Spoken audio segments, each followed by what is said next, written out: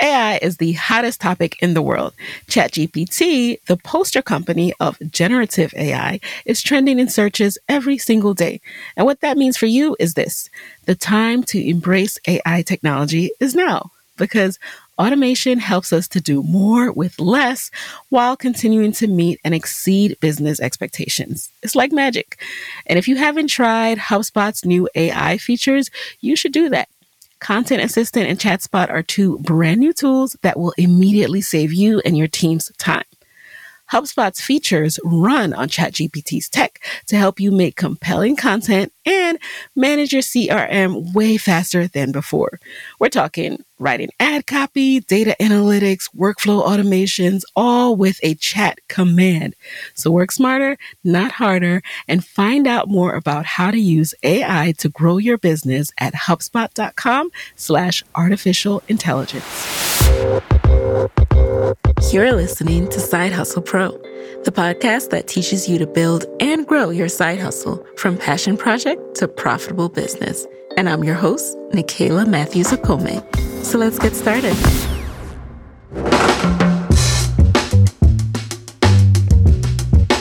Hey friends, hey, welcome back to the show. It's Nicaila here, back with another episode. And today I have a special episode. It is a student spotlight with one of my Podcast Moguls students. If you don't know, Podcast Moguls is my mentoring and coaching program where I teach aspiring podcasters how to grow their show from hobby to hustle. Now, Lori is one of my OG members. Let me share a little bit more about her background before we get into today's episode.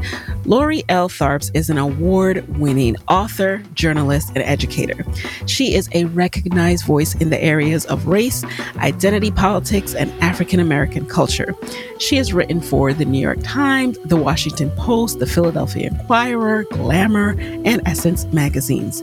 A graduate of Columbia University's Graduate School of Journalism, Lori is the author of 3 critically acclaimed nonfiction books: Hair Story, Untangling the Roots of Black Hair in America; Kinky Gazpacho, Life, Love, and Spain; and Same Family, Different Colors, Confronting Colorism in America's Diverse Families.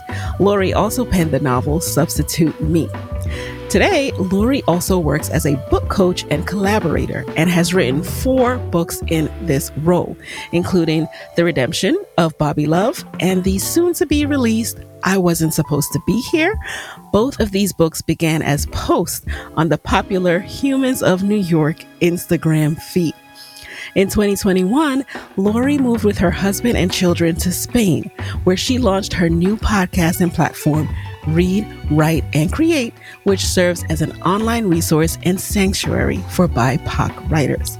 In today's episode, you'll hear how Lori went from starting out in Podcast Moguls with a entirely different podcast to discovering herself, discovering what she was meant to be doing, which is starting the Read, Write, and Create platform, and starting an entirely new podcast, in addition to an entirely new life by moving to Spain, and how her career and the podcast has thrived since then. I just love hearing how my students have been able to apply what they've learned and taken it and run with it. And, shout out to Lori. I did not pay her to say any of these things, but she just has always been one of my number one supporters, and I'm one of her number one supporters. That's why I had to name all her books, because I've actually read her books before she joined my course, and I was a little starstruck when she came to the course. So shout out to you, Lori. You might not know that fact about me. Let's get right into today's episode. Oh, and if you want to learn more about Podcast Moguls, make sure to go to podcastmoguls.com and register for my next free masterclass on how to go from hobby to hustle with your podcast. Now let's get right into it.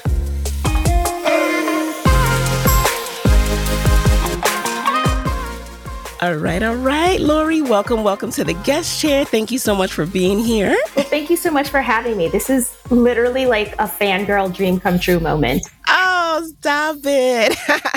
I'm just so honored to have you here. Like when you, seeing someone go through the program Podcast Moguls and, reinventing themselves starting one podcast and upgrading and starting another one with even more clarity and just seeing the life you're able to create for yourself as a result. I'm just so honored to, be able to be a part of this journey. And I wanted to make sure everyone knows about it as well. So before we get into, your experience with podcasting, I'd love for you to share in your own words who you are and what you do these days. Sure. So my name is Lori, obviously, and I started my journey, my educational journey, thinking I was actually going to be a teacher, which I think is kind of a theme on this show. I feel like a lot of people go to college and they're like, I'm going to be a teacher. Right. Or just something that they're not anymore. right, exactly. I actually never even made it to being a teacher. I majored in education in college. I was born and raised in Milwaukee, Wisconsin. My big dream was to just get out of Wisconsin. So I went to college, majored in education, planned on being a teacher. And then I actually had the dream of, thinking I was going to go up into educational administration and completely revamp the entire system of education in the United States. However, my junior year of college, I spent it abroad. And I was in Spain for a year, and I met a lot of people who were not studying a language to, be a better doctor or to get a better job in international business, but because they loved the language. They wanted to speak 7 languages instead of 4. And they were really just following their passions. So it was at that point in my junior year of college that I said, well, I've always been passionate about writing, but I never thought it was something I could do as a job. So being there and having this opportunity to really think about what I wanted to do with my life, because doing a study abroad program, there's often just lots of unstructured time. So I came back for my senior year of college and really was committed to saying, I'm going to do my best to follow my passions and be a writer. For me, being a writer meant becoming a journalist, because a writer with a job was a journalist. That's how I saw it. Interesting. You thought that was the only way to get paid. Exactly. Even though my fantasy, my mother gifted me an antique typewriter when I was 8 years old. And that's actually when I was bitten by the writing bug. I fell in love with writing at that young age. And I had this image of myself of being, a novelist, maybe in a cabin in the woods somewhere, writing wonderful novels and, telling stories. But, when reality hit, in college, I thought, realistically, I will pursue journalism because, again, that's a writer with a paycheck, but also, using my own, pursuing my own interests. I'd always been interested in so many different things. I figured journalism was a great way for me to always have my toes dipped into different stories, different people, places, and things. And the other thing is that I've always had a passion, not a passion, but a feeling of responsibility for social justice. As a Black woman, even as a Black child, I recognized that I had some sort of responsibility to make this world a better place for my people, if you will. And I knew that as a journalist, I could do that by bringing attention to different issues, different people that required that kind of attention. So journalism was the focus for me. And after graduating from college, I actually detoured into PR for a couple of years. I was at a corporate public relations firm, but I always likened that to dating the brother of the man you really want to be with. It's so I've never heard that before in relation to PR, but I can relate to dipping your toe in PR. Like, what is this? What is this world? I was like, I learned a lot, but I knew that's not where I wanted to be. So it wasn't something I enjoyed, but I do always say I learned so much, working there. But after a couple of years, I applied and got into Columbia University's Graduate School of Journalism and spent the rest of my career, the rest of my professional career as a working magazine journalist. I worked mostly for entertainment and lifestyle publications like Entertainment Weekly and Vibe and Essence. And then I segued into academia. I had lived in New York for more than a decade, and then we moved to Philadelphia. And that's when I segued into academia, where I taught journalism and creative writing for more than 13 years and made it all the way to achieving a tenured position. So I was living the life of an academic and always freelance writing on the side. So during that whole On the time, side. I was writing articles. I wrote 4 books. I wrote anthology pieces, but it was always on the side, finding time outside of my 9 to 5 in academia. And I just want to point this out as the side hustle story here is that there was a time period when my children were very young when I kind of stepped off of the grind, if you will, and I called myself a freelance writer. And there was a day that I will never forget. I was at the Acme grocery store in Philadelphia, and my debit card got rejected when I went to pay for my $17 worth of groceries. And so at that moment, I said, I will never be a freelance writer because this is embarrassing. I'm like 30-something years old, and I can't afford my $17 worth of groceries. I was like, my children will not go hungry. I will not be this embarrassed at the Acme ever again. But how traumatizing. So for all this time, it was traumatizing. And that's why I always said, I will never be a freelance writer because it's too unstable. You don't make enough money. And that's not something I could ever do.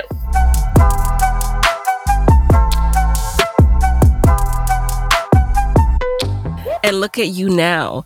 Look at you now. I'm so glad you point out that story because there's so many moments like that in life where something happens and you just make this declaration, this like finite conclusion. I will never do this, never again. Not gonna catch me out here. But, all right, never say never. Maybe it wasn't for you in that moment. You still had to learn things, but it doesn't mean you need to write off the possibility forever. No pun intended.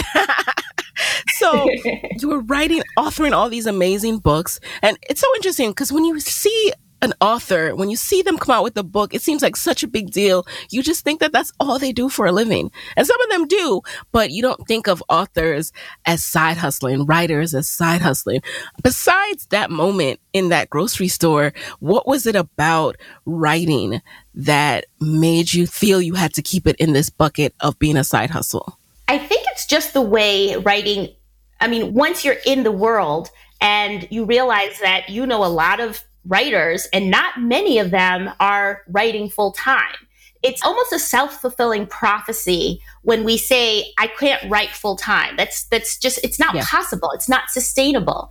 And it's in a lot of ways, it's not. For example, if you want to be a novelist, like you don't get paid to write a novel until the novel is written. On the other hand, nonfiction books, you have to write a proposal and you get an advance to write it. So in theory, you could be writing nonfiction as a full-time job. But when you think about the amounts that normal people get for an advance, and then you look at that with the amount of time it takes you to actually write a book, you'd be making like -cents an hour because it's just not going to last for the amount of time that you would need to actually complete a book. And that's the problem.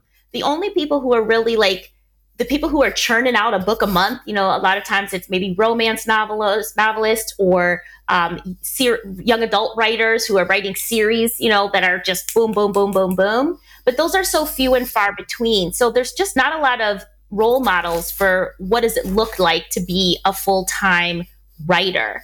And that's one of the things that I now am really not railing against, but really want to show people that there are ways that you can be a full-time writer. But it requires some different thinking of what does it mean to be a writer and what are the types of things you can do as a quote unquote writer that can bring in an income. And at what stage in this process of your journey did you start your first podcast, and what were you hoping to achieve with that podcast? Right. So it was a process, Kayla. It really was. And it's so funny because you were my inspiration every step of the way. And it really was a learning process that I learned by listening to Side Hustle Pro. So I have secretly always had the entrepreneurship bug. Okay. I've always secretly wanted to be an entrepreneur. My father was an entrepreneur. He ran his own accounting firm. I didn't want to be an accountant. So I couldn't, if I talked too much about it, I think that's why I shied away from it, because he was he wanted one of his kids to take over that business. And we were all like, no, not the accounting business. But I loved the idea of having my own business. I love to see my dad's name on the door of his office. I love going to Staples and buying office supplies. So I really was thinking that when I first started Podcast Moguls, I had a blog, and I was thinking somehow if I turn my blog into a podcast, which is the new thing, that could somehow be my first step into entrepreneurship, because I can turn it into a business somehow.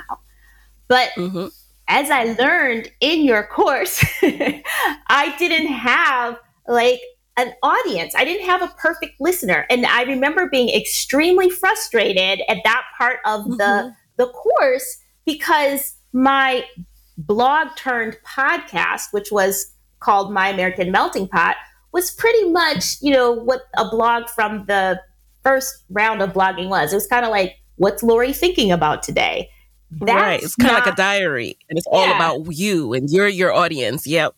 Exactly. And so when you would say, well, in the course, it's like, who's your perfect listener? I was like, myself. So that that doesn't work. And you know what? A lot of people start that way. Like I started that way. But in order to validate the concept, you have to go out and see if there are other people who are interested in that podcast topic and in that thing that you want to create a whole podcast about.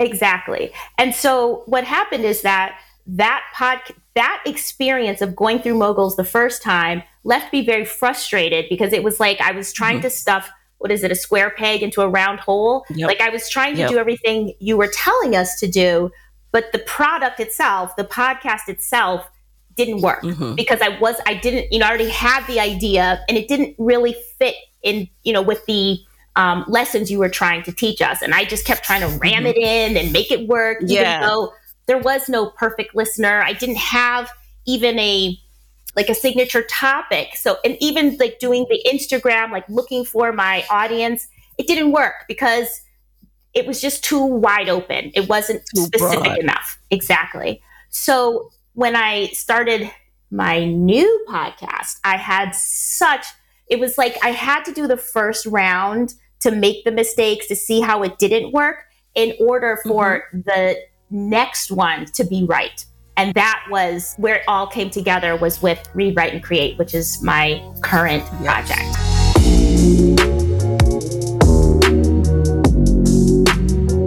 You are not the only person who has to kind of go through that process and that transition within the program of Podcast Moguls.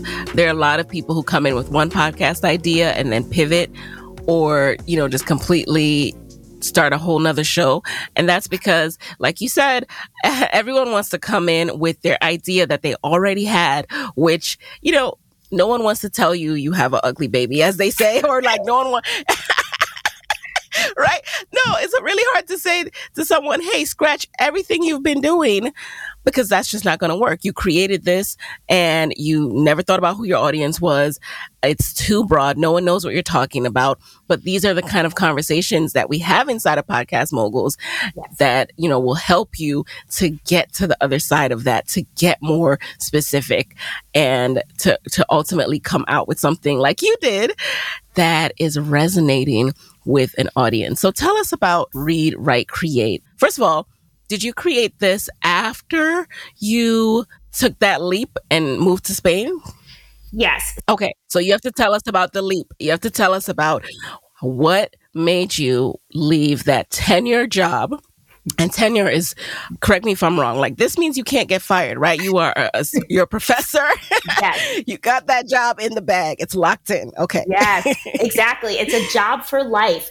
And statistics say that Black women, and Black women with children, like that would be the three things that would strike you out from actually ever getting tenure. It's something like 85% of Black women, Black women with children don't get tenure. I got pregnant while I was on the tenure track and still got tenure. And, I broke every kind of, this is never going to happen statistic. So the fact that I left and walked away from that was really crazy in some people's eyes. However, I used the Nikayla Matthews Okome Side Hustle Pro plan. And what I did was, so just to back up, during the pandemic year, I was actually supposed to be on sabbatical, spending a year in Spain, working on a new book about the Black experience in Spain. Of course, because of the pandemic, that sabbatical was canceled. Now, the truth was, my husband, who is from Spain, we were actually contemplating possibly moving to Spain permanently a little bit in the future. And this sabbatical was just supposed to be a tester year. With the pandemic and the what I call Black Lives Matter 2.0 uprisings, I feel like everybody had that moment to ask themselves, what are you waiting for? Tomorrow isn't promised. If you have some dreams and plans in your life, now's the time. As I said, I'd always wanted to be a creative writer. I had always thought of myself as having that creative writer lifestyle, writing fiction, writing novels, and then it evolved to writing children's books and things like that. And I had always said, well, maybe when I retire. And so when the pandemic hit, when the Black Lives Matter movement hit, it was like, let's stop waiting and let's just move right now. Let's just go for it. But of course, I am a practical person. And I was like, well, obviously I can't be a professor at Temple University in Spain. So here's your chance, Lori. Can you make a living as a writer? I mean, I was almost 50 years old by then. I had been in this business for over 25 years. And it's like, can you do this? And so, again, all my lessons from Side Hustle Pro, I said, if I can match my salary, my academic salary with my freelance work in a year, then we'll do it. And what happened is that, one, I was got, like many Black speakers, which I also do public speaking, I was asked to do a lot of speaking during that year. I think anybody who talked about race and identity, which is what I do, it's what I write about and what I do. I was suddenly in much demand for speaking engagements. But the other thing that happened is that I got hired to do a ghostwriting project. I had started dabbling in ghostwriting previous to this, and I had written one book with an Olympic athlete, Ibtihaj Muhammad, and enjoyed that. And then in I can't remember if it was the beginning of or the end of 2019 or the beginning of 2020, but I got another opportunity to do a ghostwriting project, and I wrote the proposal for the book, and that book sold for 7 figures. And so that was where I was like, oh, excuse me. There's money to be made in ghostwriting. Well, look at that. Yeah. Look at that. So that's what I mean when I say there are ways to make money full-time as a full-time writer, but it might not be, with your name in lights or, doing the J.K. Rowling thing, like getting a 18-book children's book deal in merchandising, right? But so ghostwriting wasn't something that I had ever pursued or even thought about, really. But and why was that? Do you think there's a stigma, or was there a stigma around it? I don't think there's a stigma in general. I think, though, it depends what kind of writer you are and who you want to be and why you write. So it's like, I want my name on the front of the book. I don't want to be hidden in the back, right? So it just was never something I thought I wanted to do. I mean, it just didn't occur to me that I would want to do something, again, and be in the background, as opposed to, because my dream is to, write my own books. But I actually found out that, because I got to decide I get to decide who I'm going to work with. And for this particular, every book I've written in collaboration with other people have been African Americans who have amazing stories to tell. And that is my number one agenda as a writer, whether I'm writing with somebody or writing for myself, is to tell Black stories that expand the narrow narrative that we are often, painted with in popular culture. So, so I didn't get the 7 figures for the book, but I obviously I get a bonus. I have a flat fee as a ghostwriter, but then if the book sells for a certain amount, you can get bonuses. It depends how your agent, works the contracts. But obviously, the bigger the sale, the better. So speaking ghostwriting, and then continuously still doing, my freelance articles here and there.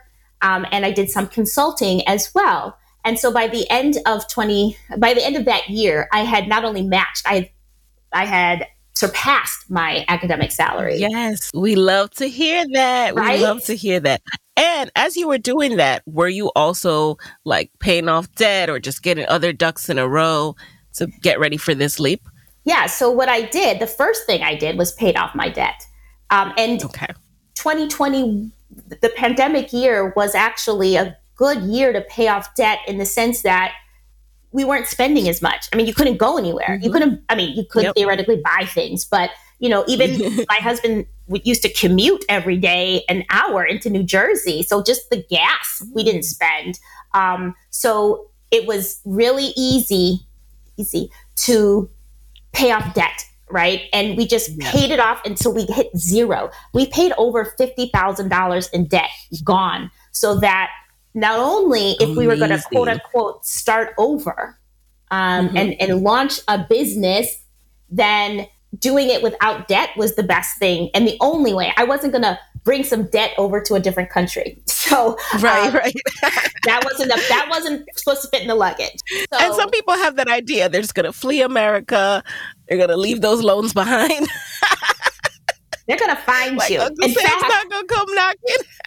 I was literally back in the United States last week, and my health insurance, apparently I owed them like $65.22 from 2020. Oh no. And they were like, owe us, so we're going to send you to collection agency. And I was like, oh my goodness, they will find you.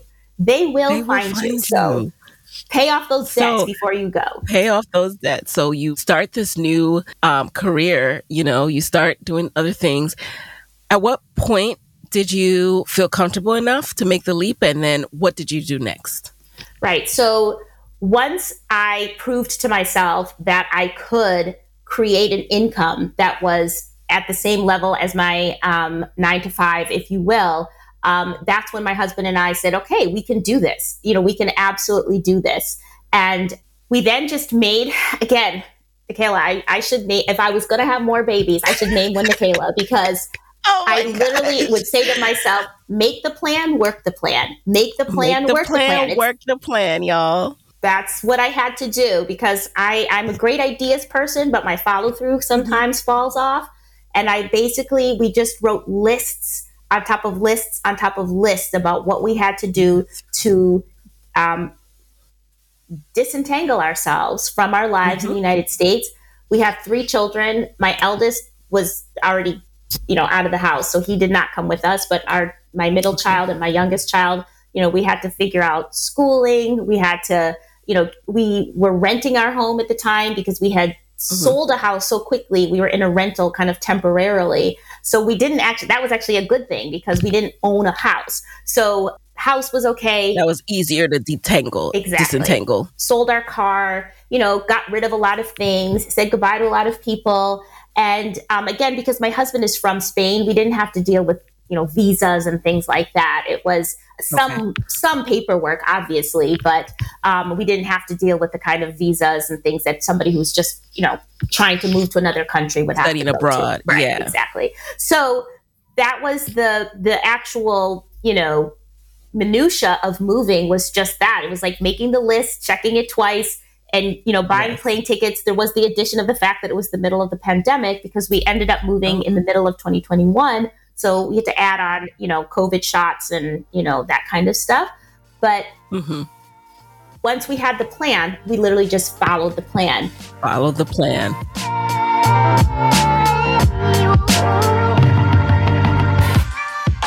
Once you landed in Spain, how long did it take before you realized, hey, I think I want to start another podcast about what I'm doing now?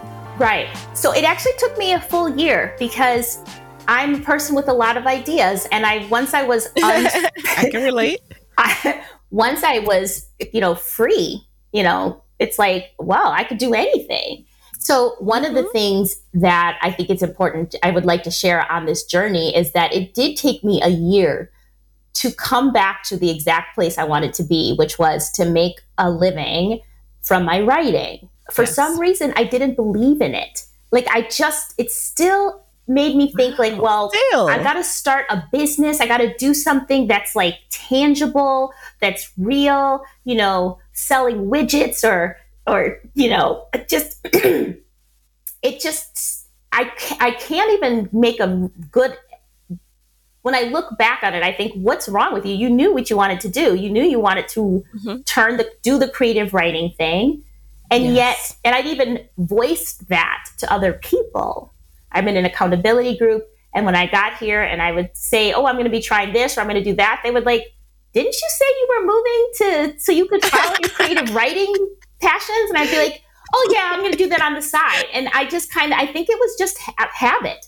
I think it was just habit from all these years of thinking that writing should be on the side and not the full-time gig, not the focus.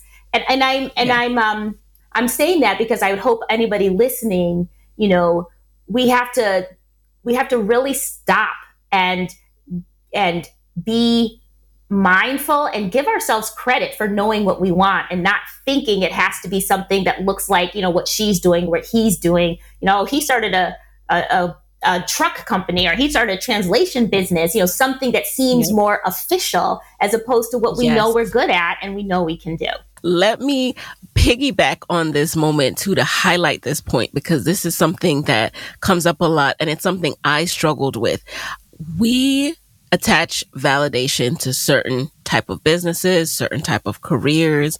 And so letting go of that is really, really hard. So now here you are, you have this awesome ability. You can go down this road and start this type of business, but because in your mind, to you, that's not validated enough. That wasn't validated enough by society where you felt like this is good enough for me to do as my only thing. And so a lot of us struggle with that too. There's something you want to test out as your side hustle, but you don't feel it's good enough, or you are worried about what people will perceive. That is a limiting belief. That is just holding you back. Pursue it. See what happens. Explore, because you'll be surprised where it takes you. So where did it take you once you finally let go of that thought pattern? Yeah. So it really was like an emotional thing to say, what you want to do, just do it. And once I gave myself that permission, and it took a year, it really did take a year. And I went down some kooky paths in the meantime, but we won't get into that. But right.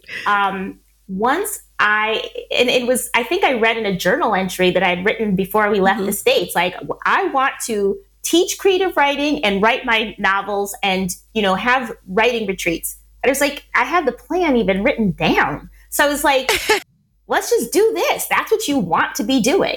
So basically, towards the end of let's say the second half of 2022, I launched my first creative writing workshop. I hosted a creative writing workshop just to test. So I knew I could write and I knew I could teach, but I'd always taught for other institutions. So what I wanted to do was create a business, if you will, where I did creative writing teaching, creative writing coaching, and hosted writing retreats for BIPOC writers. And did you start this online or in Spain? Like, was this an in-person workshop or a virtual? It was virtual because my audience is mostly women of color, American. And while I would much prefer to teach in person, those people are not here in Spain. So my audience is still in the United States. I hope at some point I will, make a name for myself here in Europe, perhaps more likely in the United Kingdom. But for the time being, most of my audience is still in the United States. So all of my offerings are online. So again, using your methodology, testing first, I tested by launching one class. It was very successful. I got great feedback. And so in the beginning of 2023 is when I created the name of my business, Read, Write, and Create. Again, a lesson. I'm just going to point out all the lessons I learned from you, Nikayla. So thank you. Thank you for pointing them out. I'm relearning them as you said. I'm like, oh, I did say that. You said, don't go for cutesy with your names. Choose a name that is exactly what you're doing. So again, on my first blog, it had a name that nobody knew what it was about. I didn't even know what it was about. I just thought it was a cute, clever name. It had a lot of M's in it. However, this time I was like, what's the point of what I'm doing? Reading, writing, and creating. So read, write, and create. That's what I do. Got the URL, threw up the website, and now that's what I have distilled. Again, there was a lot of testing over this last year of different types of workshops, different types of coaching offerings, and different types of, actually, I have a retreat coming up in October. That is the first retreat I'll be launching. But essentially, what the business is now, what it really revolves around, is me. I do a workshop specifically on writing nonfiction book proposals. I do coaching one-on-one with thought leaders, celebrities, and other writers, authors of color who have something to say and need help getting it out of their heads and out into the world. And I help them really figure out what their messaging is, what their story is, and how to sell it. A book proposal is really a sales document. It's a marketing document to attract the right agent and then the right editor. And my kind of secret talent, if you will, is helping people really figure out what their story is. A lot of my clients say I'm like a doula. I'm like a book doula, and I help them like conceive of the idea and then birth the idea and then write it in a way that will attract the right editor, the right agents. And I try to do a full like bespoke experience. So not only do I help you write the proposal, figure out what you're trying to say, but also try to connect you to the right agents and editors for traditional publishing. I don't work with self-publishing, not because I have anything against it. It's just that I don't have any experience in that realm. So I only want to, highlight the areas that I know that I can be of service to my clients. So my tagline is I help BIPOC writers get their ideas out of their head and into the world. And the way I do that is by really helping them get their story ideas into a concrete format as a book proposal. And in certain situations, I will continue to coach writers all the way through the writing process of their book. And then also I have the retreats. I'll be doing 2 a year, one in Spain and then one in some other area of the world that speaks to my heart at that time. And those will be creative writing retreats with, luxury accommodations where BIPOC writers, mostly women, I don't have anything against men, but when I do a retreat, there's this, I try to create a community experience. So and usually we're in a home together. So having both men and women could be a little tricky. So maybe I'll have men one day. But the basic idea is that these retreats are for people to get away, really get connected with their inner writer creative energy and come away completely invigorated and motivated with whatever writing project they're working on. CEO School, hosted by Sanera Madani, is brought to you by the HubSpot Podcast Network, the audio destination for business professionals. CEO School is committed to closing the gap and helping more women level up by sharing stories and strategies from powerful women in leadership. Because as Sanera likes to say, nothing bad happens when women make more money. I was recently checking out her episode, The Big Pitch, and in this episode, Sanera teaches the ins and outs of a professional, concise, and attention-grabbing PR pitch. So you get to learn the power of third-party validation through earned media, as Sanera shares insider tips on making your brand shine and how to establish yourself as a thought leader by harnessing the incredible influence of publishing your own content. So listen to CEO School wherever you get your podcasts.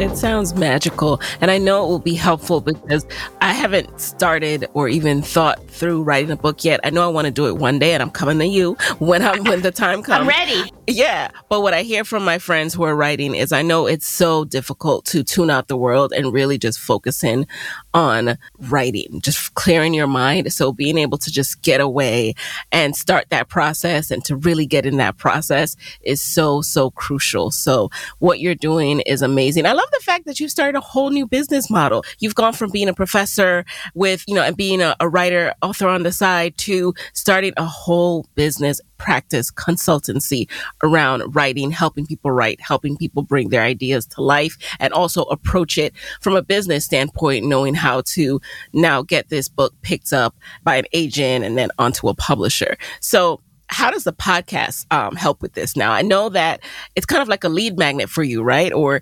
wait, let me start that over again.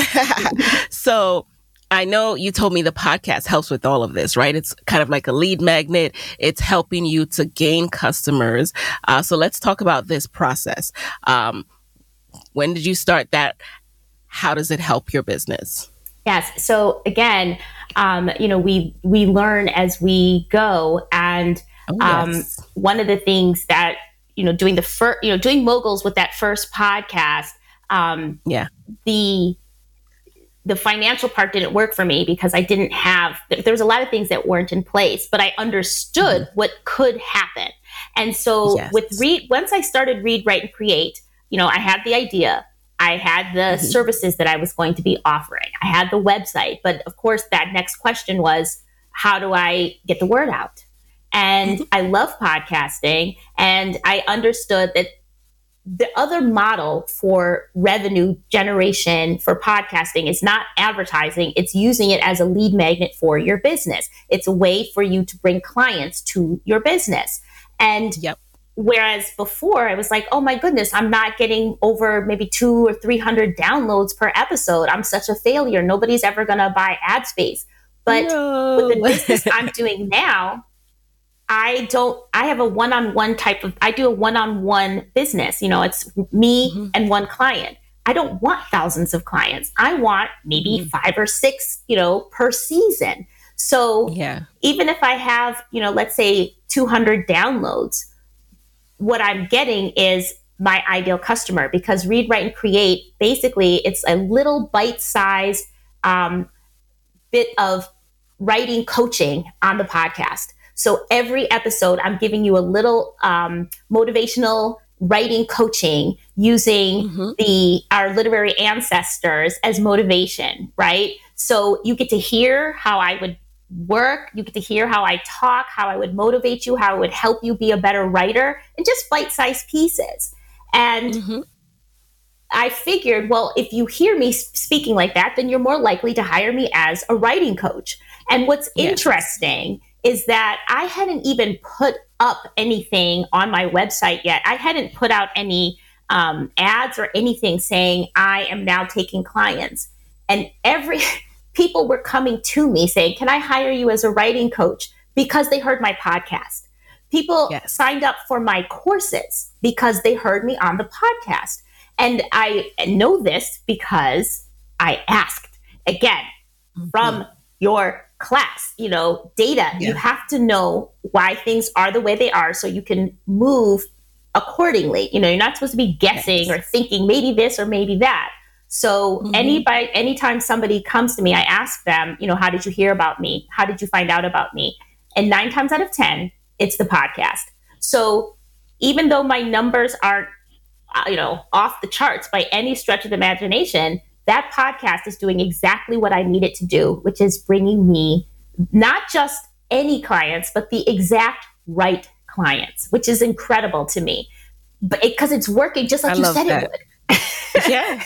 And that's what is important. So you raise an important point, which I emphasize in the course, that there are many different ways to make money podcasting. It's not just about the sponsorship route where you get money based on how many downloads you have.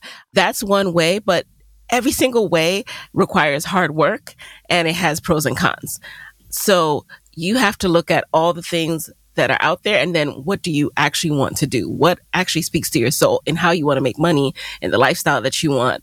And if it's not aggressively chasing downloads and then pitching sponsors and then waiting 30 to 60 days to get paid, then consider creating a course, using your podcast as a way to get people into your course or to get clients if you start a consultancy. So there are just so many ways you can make money podcasting. Do not limit yourself and do not get so hung up on numbers that you're forgetting that this is a piece of content that lives on beyond when you originally publish it. People are listening to that all the time, and you never know who's listening and then who is going to follow up and come knocking on your door. Exactly. And I do remember, after that first podcast just didn't perform the way I, wanted it to because of numbers, I was really disappointed and depressed. And I was like, oh, this is terrible. This is not worth it. I'm never going to make any money podcasting. And I just, I say that because you learn from the mistakes, right? And nothing's a mistake if you learn from it. And that's exactly what happened, is that I realized people were listening. And I realized because of that, I went into the Read, Write, and Create podcast with such a clear intention. And it worked exactly how it was supposed to, because I knew what I needed from the podcast. I created the content with that in mind. I created the title with that in mind. Everything about the way I set up this podcast this time was very intentional. And sure enough, following the rules, I got exactly what I needed. And I'm just so grateful for that education that I got through your program. And also just by listening to you and all of the people that come through your podcast, it's you realize that the steps are kind of the same. People are saying, the same thing about knowing your audience, having a real plan for what you need this part of the business to be doing, especially when it comes to marketing and advertising.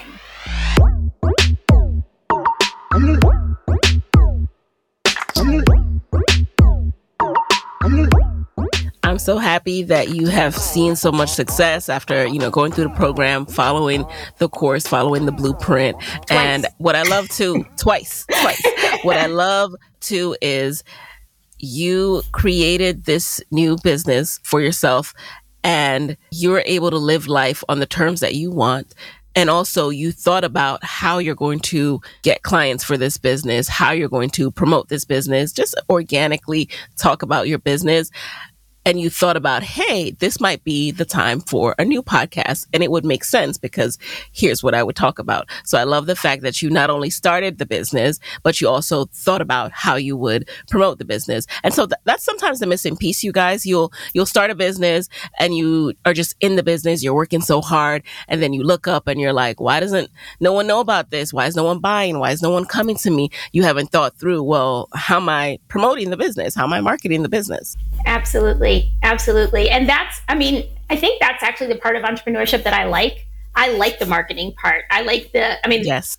A little bit of my background, but I like that part. And I love podcasting. And it feels so much better to podcast when you know why you're doing it, right? And then when you see the results, you're like, yes, it's working. It's working. And it's kind of like that. You know what else? What I love about podcasting too is you're literally speaking. We're having a conversation. So this is not a heavy lift where you have to make it this big thing. That's what I love about it, is that you're able to organically talk about your business. You don't need to make every show a pitch, right? Because you're organically telling people what you do, what you've learned. Hey, here's a tip I want to share with you this week. And, reminder, here's where to find me, here's where to find my services. But it's not this hard pitch that you need to do like when you do a Facebook ad or something, because you have more time to have a dialogue and it's just really more laid back. So that's what's great about podcasting. It's like this laid back form of marketing that's working for you 24/7. One of the things that when I was conceiving of, what the Read, Write, and Create podcast would be, I really did think about, how much time do I have to give to the podcast? I also thought, so I decided to do a bi-weekly podcast, not a weekly. I wanted to make sure that I would be able to do what I said I was going to do, be consistent. And so one, I made that decision to go bi-weekly. Two, I decided to make shorter episodes instead of trying to do 45 minutes to an hour, which I had done previously. They were shorter in length. And three, again, I was looking to my audience. What do they need? What does my perfect listener need? They don't need, a book review. They don't need to listen to a writer be like, this is how I write. That's not really helpful. So I found what they need is pep talks. They need to stay motivated because it's very hard and lonely and, sometimes depressing when you're not, your book didn't get picked up or you got a bad review or something like that or some sort of rejection. So the podcast really came from what do my ideal clients need and what am I able to provide? How can I help them? How can I serve them? So that they feel like they're actually getting something, even though it might be a 15-minute episode. I want my perfect listeners to feel that they're being served in some way, that they have to tune in for that little 15 minutes of motivation. And I added that little extra bit of, a little bit of a teeny little history lesson of some of our favorite literary ancestors. Like I have an episode about Toni Morrison. I have an episode about Octavia Butler. And what it is, these little nuggets about these different amazing writers is, I talk about how they struggled, or I talk about what their secrets to keep going, even when they faced adversity in their writing careers. So I add that little spin, which I think is unique. Most podcasts about writing don't add that, particularly when we talk about African-American writers. So I give that little extra, I guess, spin, if you will, to my motivational pep talks. And that's really all it takes is to, again, serve your audience, give them something that they really need and it'll be useful for them. And again, I'm sorry to keep telling you how amazing you are, but that's why I swear to God, I've listened to every single episode of Side Hustle Pro because I learned something. Honestly, I learned something from every episode. I'm not tuning in. I mean, I love to listen to you, Nikhil. I love your laugh. Like, really, it makes me so happy. But you're making me blush now. But I learned, I will, even if I'm I promise God, I did not ask her to say this. I did not pay her. I am telling you, even the episode, I remember the episode about the woman who had a lice clinic. Like she opened a clinic for, yes. I'm like, that's fascinating to me. And she's a Podcast Moguls alum. Yep. So I tune in because it's useful. And I want my listeners, if you're a writer of color and you just need some motivation, even if you never hire me, I still want that service to be out there for other BIPOC writers because at the end of the day, I want to help more BIPOC writers get their stories out into the world because we need them. And that's how I feel as well. Like I want more people to just start exploring your side hustle.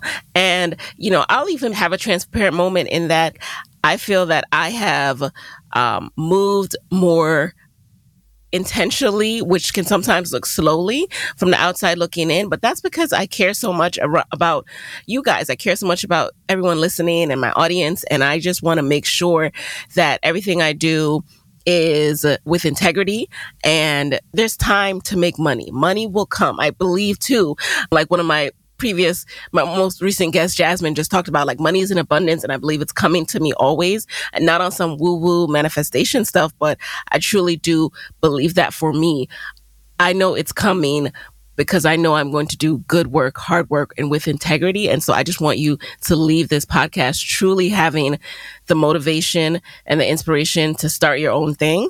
And from there, we could talk about, all right, you want my help with marketing? You want my help with podcasting? Sure. There's a fee for that. You want more, one-on-one granular help? Okay, we can talk about that. But overall, the platform exists to serve. And so that's another key thing when you're starting a podcast. I don't want anyone to get things twisted that you're supposed to, the podcast exists to pump up your business. The key distinction that Lori makes that I talk about in Podcast Moguls is your podcast exists to serve your audience. It's all about what do they need, right? So because she taps into what they need, yes, it helps her business. But some people come in and they have a law firm and they want to name the podcast after their law firm. Like nobody cares about your law firm. Nobody is picking up their phone like, oh, I can't wait to hear what's going on with that business today. No, no. What are you teaching me? How are you entertaining me? How are you uplifting me? That is why people tune in. So you have to make sure you're tapping into that with your content. Absolutely. And I feel like that's the biggest difference between my first podcast and this one is that I didn't know what people needed because I didn't know who was listening to the podcast. And that was greatly frustrating because I couldn't even ask because I didn't know who was actually listening. I mean, people were listening, but it's just, yep. So before we jump into the lightning round, I'd love to know how you are juggling your work with Read, Write, Create, with also your actual writing for your clients, your ghostwriting clients. Right. Well, that is the big challenge. And I mean, I'm kind of up for it because it's what I've been doing my whole entire life. And then there's, of course, my own, I'm working on a novel right now. And basically, it's a novel I've been working on for almost, I don't even know how many years because it's always taken a back seat to the journalism, to the professor work. But as a mother of 3, who always had a job, who was also always side hustling, I have learned how to parcel up my time. So for example, I'm not taking any clients for July and August. I have worked like a dog up until like this moment, and I'm finishing up client work, and I'm taking July and August off to work on my fiction, on my projects. Good. And I will be ramping back up. I kind of have a pipeline to get new clients come September, but that's the kind of thing. And having my own business is so wonderful because in the past, I can't tell my job, like, I will not be working these months. I will not be focusing on you guys this month. Count me out from teaching this semester. But so that's something that's been a real benefit is that and that was, again, something I had to learn because it was like, oh my gosh, I'm so tired. I'm so overwhelmed and I'm not. And it's like, nobody is stopping you from switching up your schedule so that you can put a pause here. You don't have to see clients these months and, spend that time on your work. So it really just becomes, figuring out what works schedule wise and making sure everybody gets served and making sure you understand that you have to have boundaries and the clients will be there when you come back. Love all of that. And I love the fact that you're in Spain now. I mean, I love that for you. I feel, tell me, is it more inspiring? Like you can like go to all these places and just kind of go to a cafe, have some tapas, like, and it's just a different energy than when you're in the US. Absolutely. But I have to say there's actually a very practical reason also why I was able to do what I do in Spain. And that is that healthcare is socialized. And university costs are a fraction of what they are in the United States. So in the US, if I wanted to do this, theoretically I could, but the cost of health insurance for a family of 5 would be astronomical. And this would not be as much fun as it is because I would have to work even harder, take on more clients because of the money. And as far as my children are concerned, I don't know how I would pay for tuition. I mean, we're talking hundreds of thousands of dollars.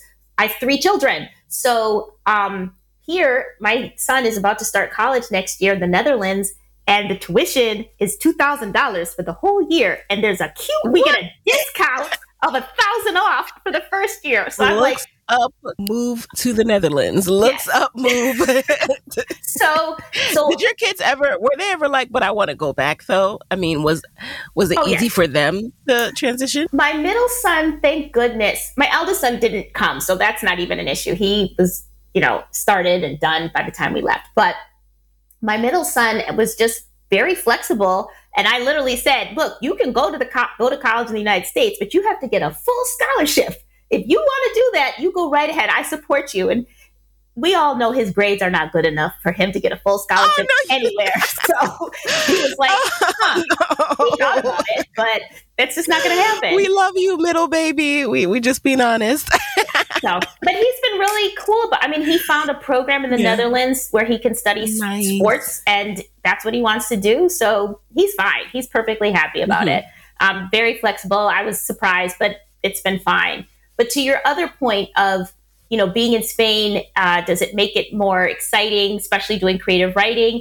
It definitely, it doesn't have to be Spain. I could be anywhere outside of the United States. It's just the difference. It's like having a different atmosphere. As a creative writer, you need that kind of stimulation. You get different ideas. The Mediterranean Sea is literally a block and a half from my house. So I different vegetation and flora and fauna all around me. So yes, I have the benefit of being in just a different place. I feel like I'm on vacation when I wake up every morning, and I can travel. I can, go to Portugal. I went to Morocco for spring break. And that is something that I feel like, I don't want to say it like you can only be a creative writer if you leave the United States or you travel to exotic locations. Absolutely not.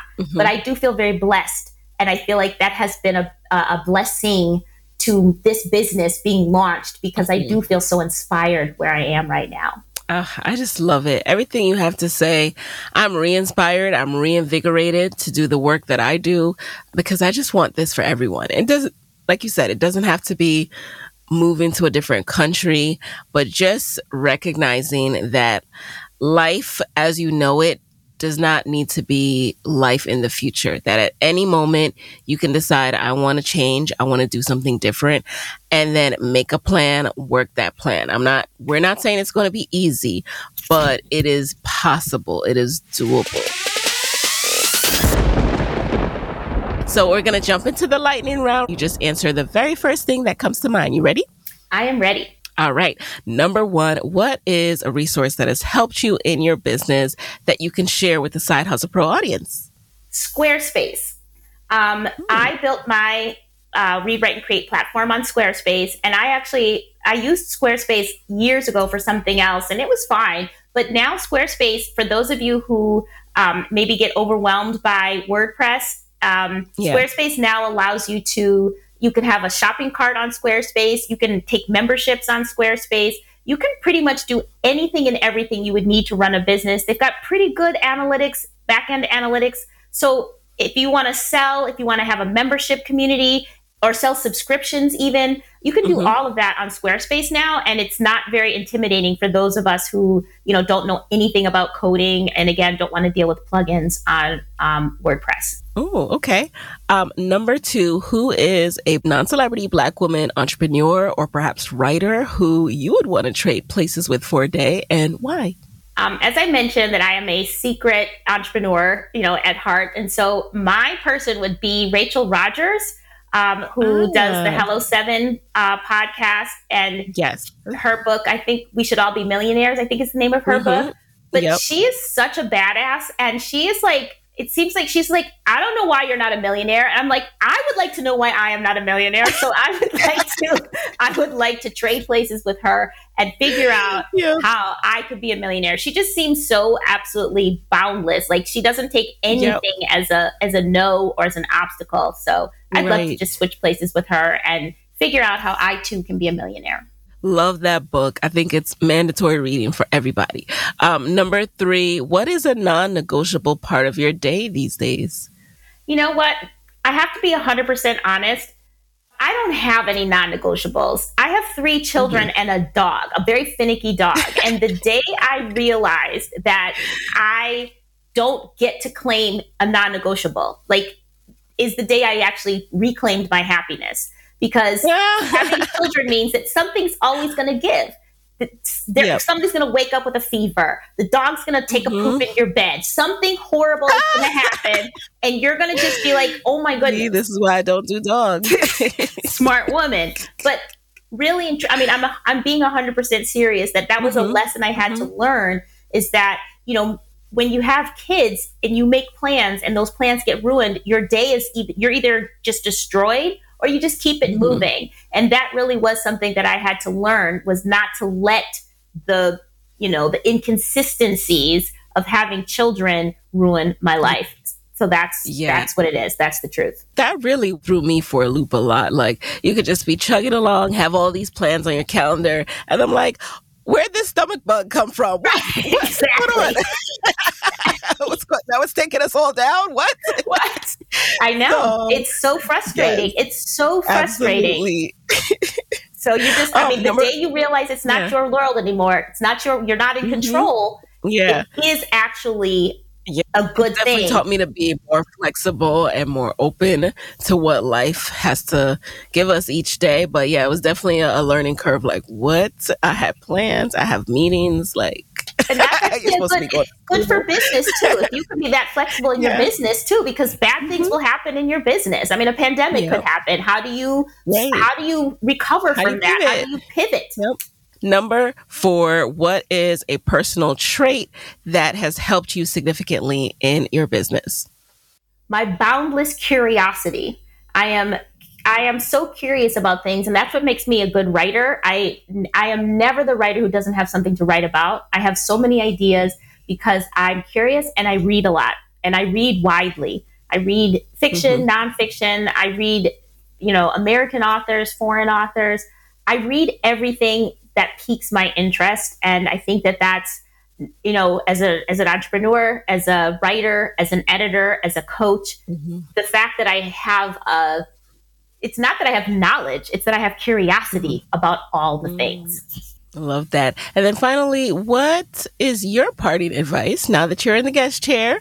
What's your parting advice for fellow women entrepreneurs who want to be their own boss but are worried about losing that steady, guaranteed paycheck? I think the most important thing, which isn't always the most popular thing to say, but what gave me the concrete evidence that I could do this was proving to myself that I could do this by stacking my coins, by saying to myself very simply, if you can make the same amount of money, then what would stop you from doing this? The proof is right there. I think that if you have that fear of losing a steady paycheck, the antidote to that is earning the same amount of your steady paycheck with your side hustle. And then you don't have to be so afraid because you've got the proof right in front of you in your bank account that says, hey, you can do this. And like I said before in my story, that embarrassing day in Acme made me very afraid. That was my biggest fear. It wasn't that I couldn't write or I wouldn't get, jobs here and there. It's that my bank account would be empty. And so by proving to myself, by filling up my bank account, it's like, well, now you're just making up stories in your head because you've proven to yourself that you can do it. So that's what my advice would be, is to just prove it to yourself with the finances. And then you don't really have anything to really be afraid of. Love it. And so where can people connect with you and read, write, and create after this episode? People can find me at readwriteandcreate.com. That's the website where you'll find the blog, the podcast, lots of resources for writers. And you can follow me on Instagram at my name, Lori, and my middle initial L Tharps. So it's at Lori L Tharps on Instagram, where I continuously showcase my literary lifestyle and hopefully inspire others to do the same. All right, guys. And there you have it. Thank you, Lori, so much for being in the guest chair. And I will talk to you guys next week.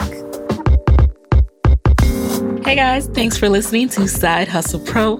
If you like the show, be sure to subscribe, rate, and review on Apple Podcasts. It helps other side hustlers just like you to find the show. And if you want to hear more from me, you can follow me on Instagram at Side Hustle Pro.